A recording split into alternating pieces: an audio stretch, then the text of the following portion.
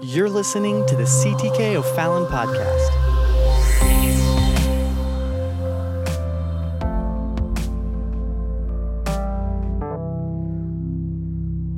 If you have your Bibles this evening, and if it's your custom to do so, would you stand with me and honor the reading of the Word?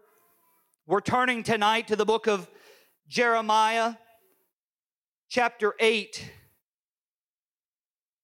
And we're going to begin reading in verse 21. Jeremiah chapter 8. And we're going to begin reading in verse 21. As you're finding that in your Bibles this evening, I do want to just pause and thank your pastor and his wonderful wife for allowing us to come and to minister here at Christ the King.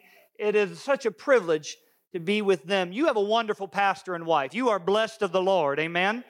The Bible says that He would give us pastors after His own heart, and I've been well acquainted with Brother and Sister Romine for a number of years, and I can tell you that these are wonderful people with a heart for the kingdom of God, and this church is blessed for having them as their leaders. Amen? Amen. So thank you, Brother Romine, for allowing us to be here. Now, when I first began preaching some years back, whenever it was, I had an elder missionary come to me and give me some advice that I've done my best to live by, some good, solid ministry advice. Just before I walked up on the platform one night, this elder missionary, who's since passed away, pulled me aside. He said, "Brother Borders, I want to give you some advice about ministering the word to the people of God." I said, "All right." And I'm prepared to receive something from this elder. And he said, "This is my advice. Preach good." And then he just looked at me. Yes, brother. And I'm thinking, well, maybe if I go look it up in the Greek, good means something real deep or something. I'm really trying to figure out what he had to say. And then he kind of grinned at me and said, "And if you can't preach good, preach short."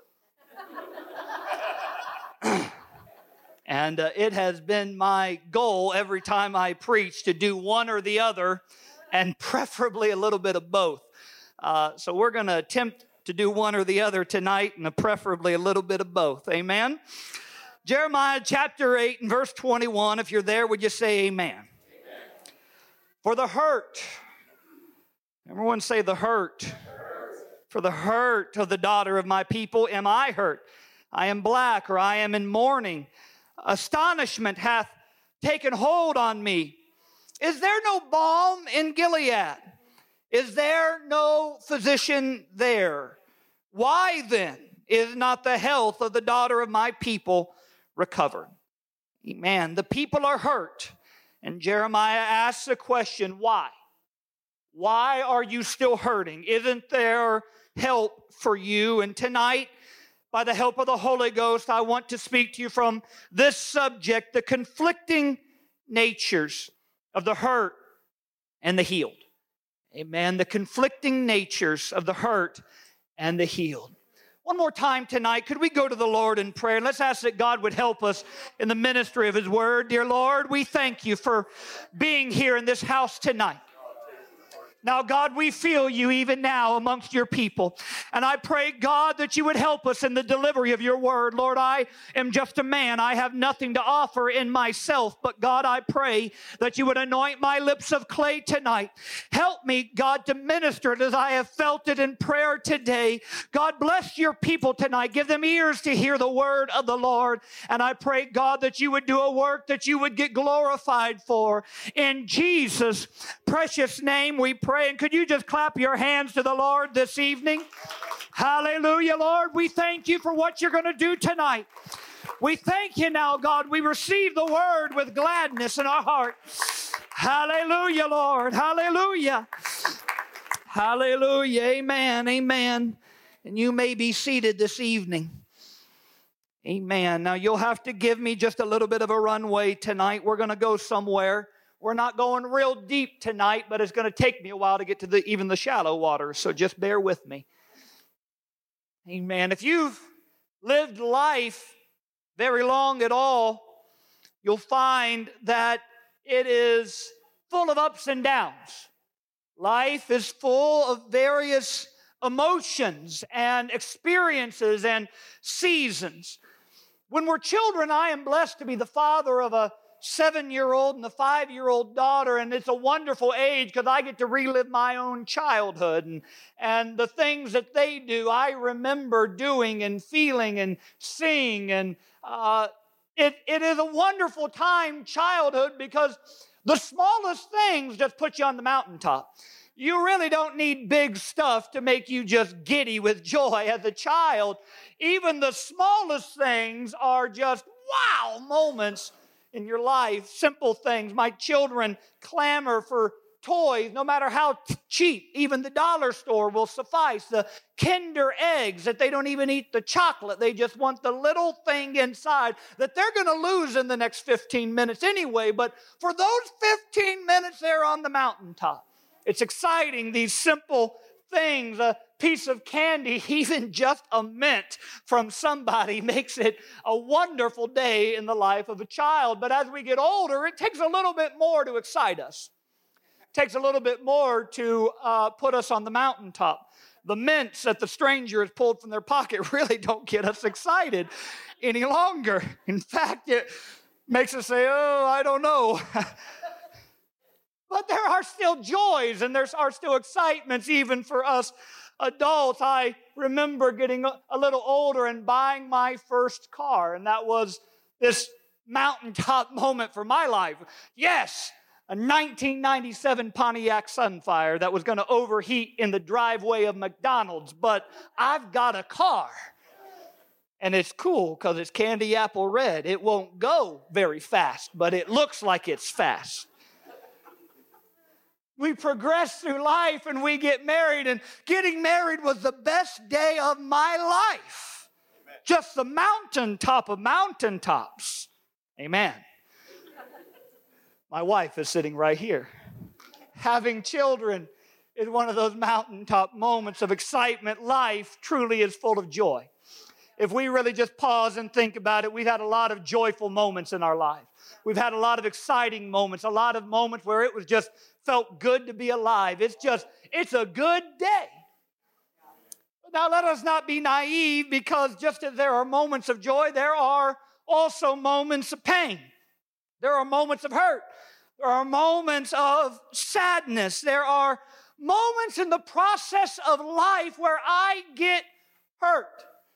I'm not talking about physical pain tonight. I'm talking about mental and emotional, spiritual pain, things that come into our lives, seasons that we enter into, moments in the valley where it's not a good day. And I've forgotten the moments of joy in my life. And various things bring these moments into our lives. Perhaps the wound comes when someone has wronged us. They have not treated us right. They have not done what they should have done to us, and we are hurt by it. Perhaps in the course of living and life, we are injured by the words of somebody. The old child's phrase of sticks and stones may break my bones, but words will never hurt me is not true. Words injure and words hurt. Even when they were not intended to, they can still cut a little deep. Perhaps that moment of hurt in your life came when you had a unanswered prayer, a time where you were waiting, expecting something to happen, and it didn't turn out like you thought it would, and doubt crept in and hurt came into your life. Whatever it is, you fill in the blank tonight. You've been there. We've all been there, and some of us may have even been there, are there tonight.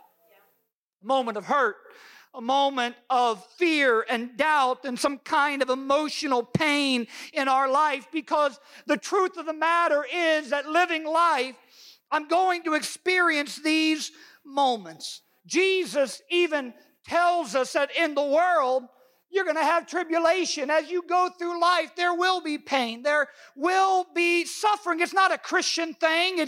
It's not a people outside of the church thing. It's a human thing. It's a human condition of living in a fallen world. I'm going to have hurt in my life. Now, I told you it's going to take me a little while just to even get to the shallow waters, but bear in mind now that when you're hurt, when you've been wounded by something in your life, you take on a nature. You begin to behave in a certain way. When you're on the mountaintop, you behave in a certain way. You got joy. You're just giddy. You got a big smile on your face. You come into church and you're ready to shake hands and the music gets started and you're ready to dance. You got a nature. But when you're hurt, you got a nature too. Your disposition changes. Your way of thinking changes. Your way of acting begins to change. Now, I've been living in New Zealand with 27 million sheep, and so I came across an article about how to tell if a sheep in the field is hurting. I don't own sheep. I don't own a field. I don't plan to own sheep. I don't know how I came across this article, but I did. And as I began to read this article, of which I don't know why I was reading, I was struck with the similarities between the nature of a wounded sheep and the nature of a wounded saint. The first thing that this article said about noticing the hurt of a sheep is that it will reduce its feed intake.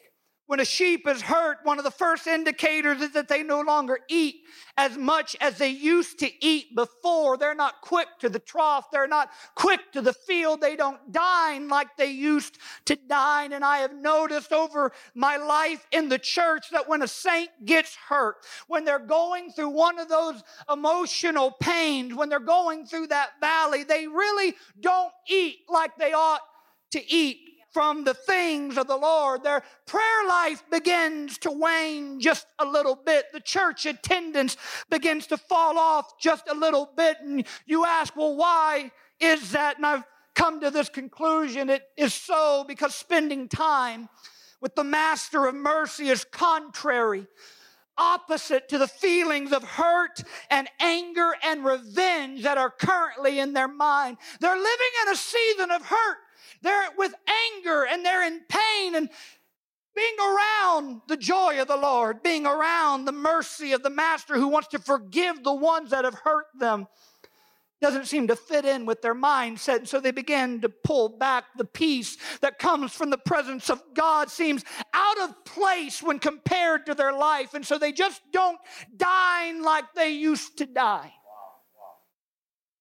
The second thing that will help you decide if that sheep is wounded or hurt, it will change in their nature. They will begin to lick, rub, and scratch at the painful area. All of their attention is on the pain. They're no longer worried about what's around them.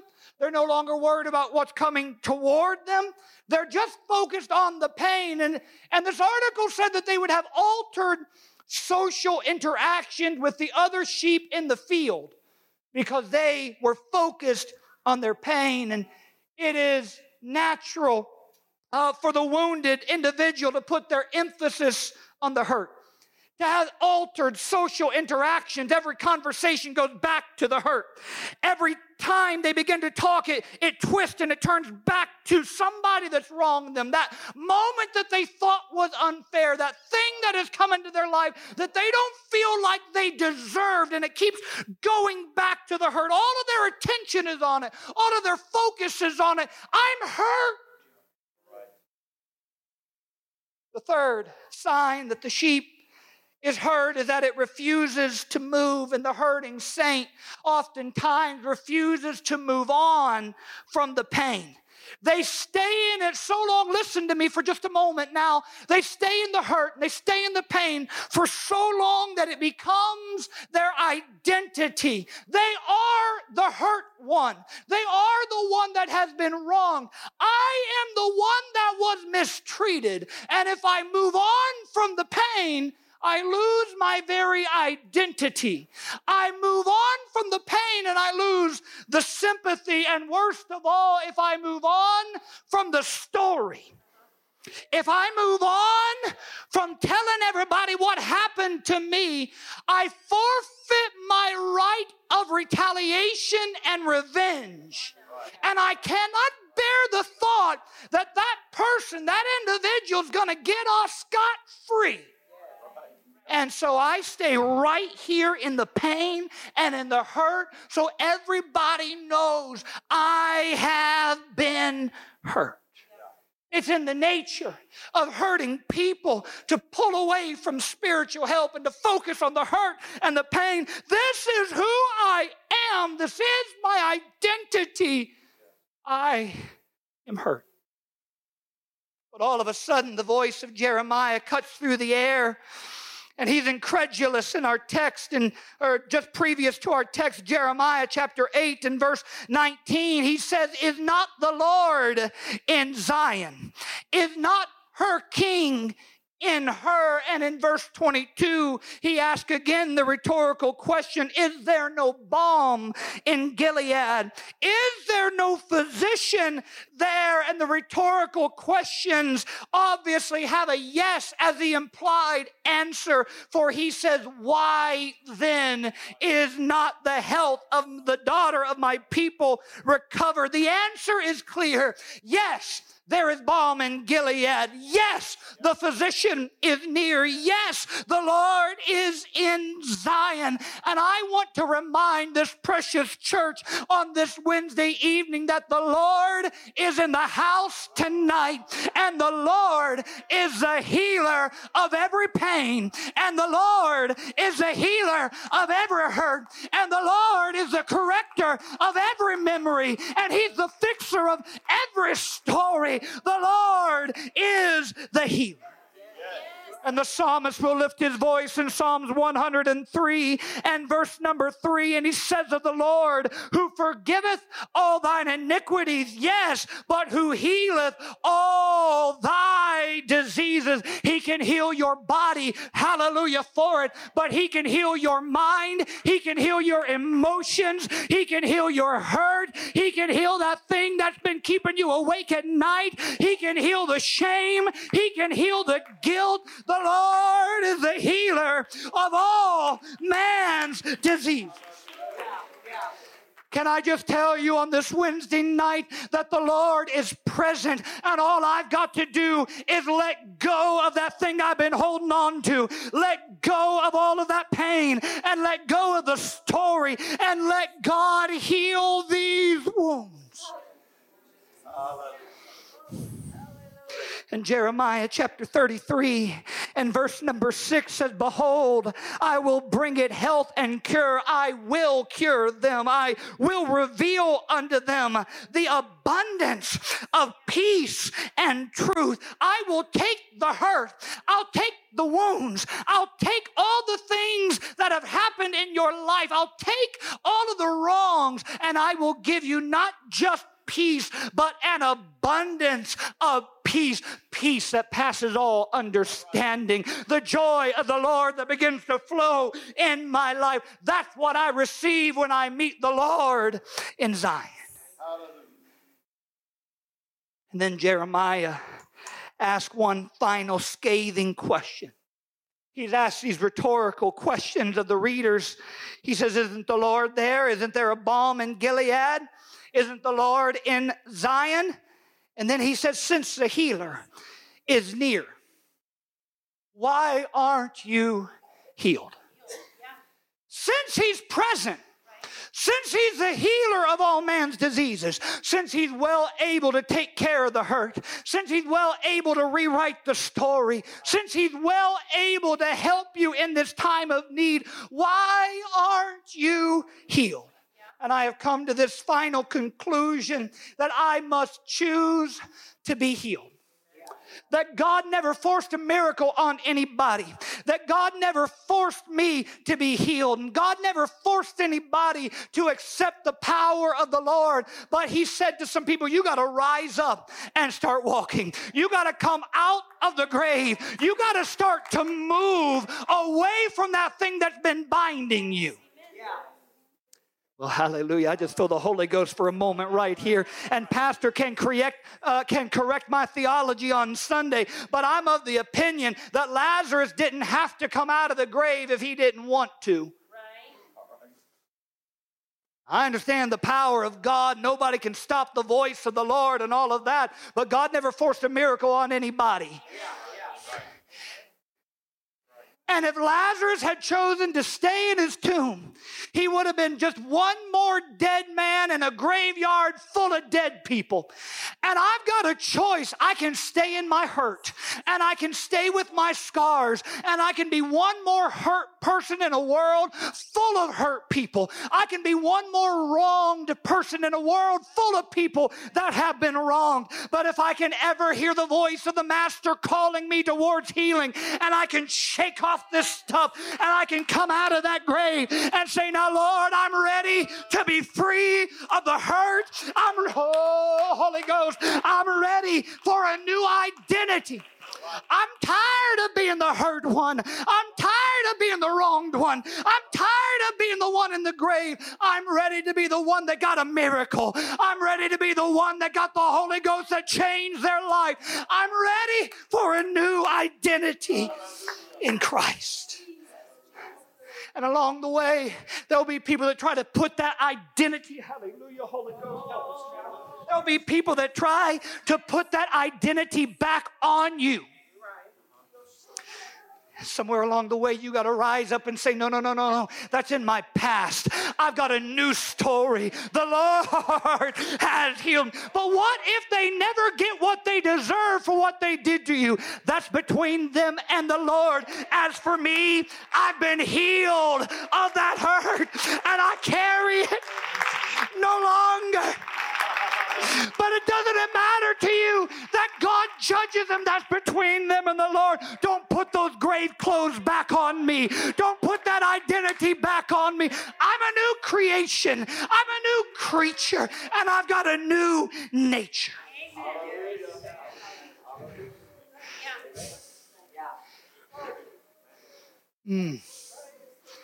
Oh, hallelujah. Would you just lift your hands to the Lord right now? You Lord. In the name of Jesus. In the name of Jesus. In the name of Jesus. God, help us now to turn loose. God, help us now to turn loose. Hallelujah.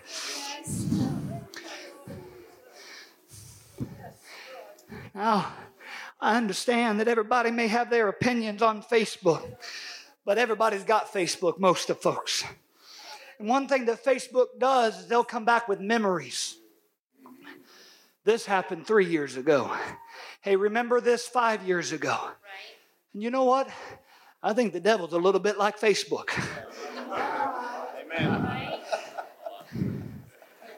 Now, you can infer from that what you want. But the devil comes along sometimes and he says, hey, remember this happened a year ago.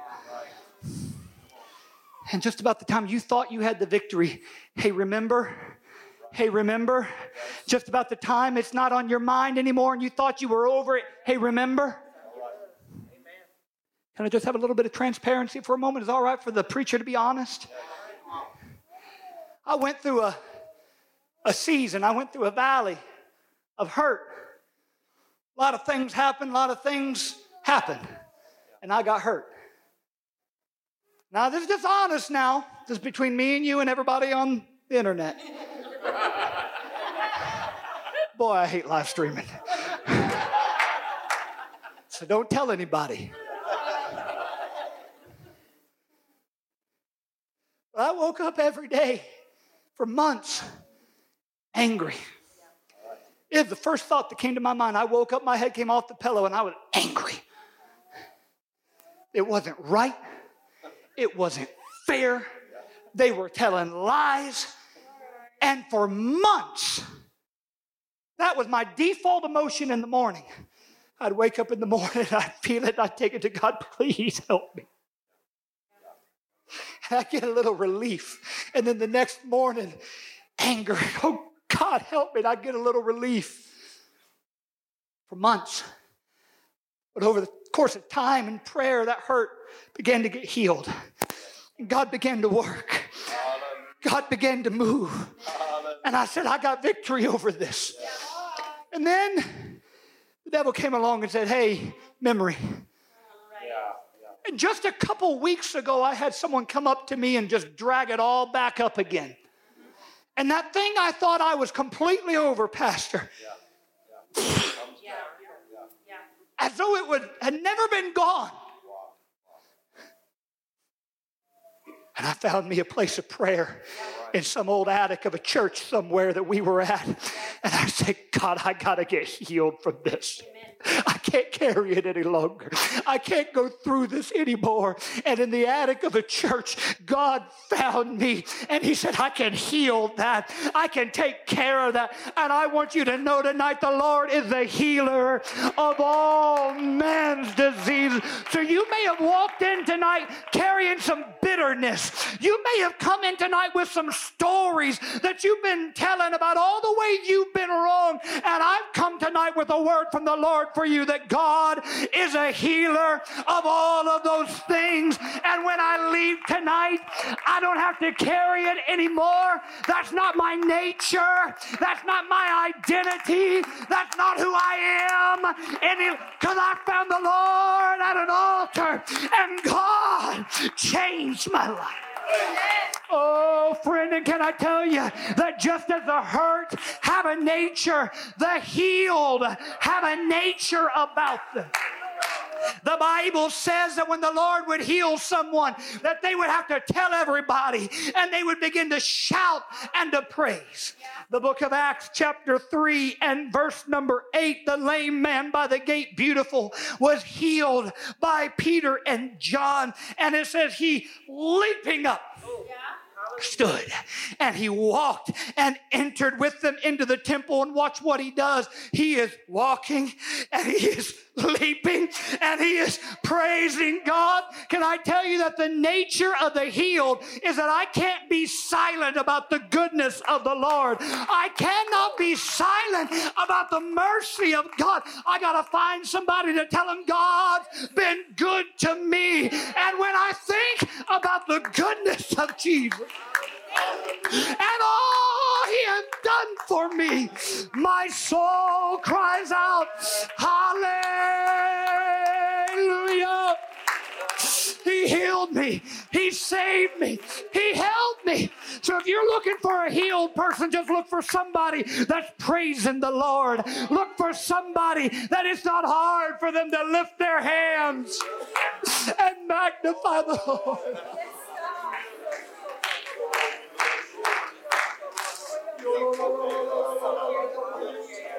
This thing's been about praise from the beginning. Sister Borders, you can come. This thing's been about praise from the beginning. The devil wanted to stop the praise of the Lord. Yes. And when I'm walking in the memory of my hurt, I'm not praising. Right. It's hard for me to lift my hands. Yeah. It's hard for me to talk about the goodness of the Lord because I'm living in the memory of the pain. But when I've been healed, I'm living in the miracle of the Master. And it's easy. I've got no chains. I've got no fetters. I can just lift my hands. Thank you, Jesus. I've been changed. Yes. I've been healed. Oh, hallelujah. Thank you, Lord. Would you stand with me tonight? I know it's Wednesday night. I know it's Bible study night. And I didn't intend to really just bear into this and preach, but I wonder tonight. Yes.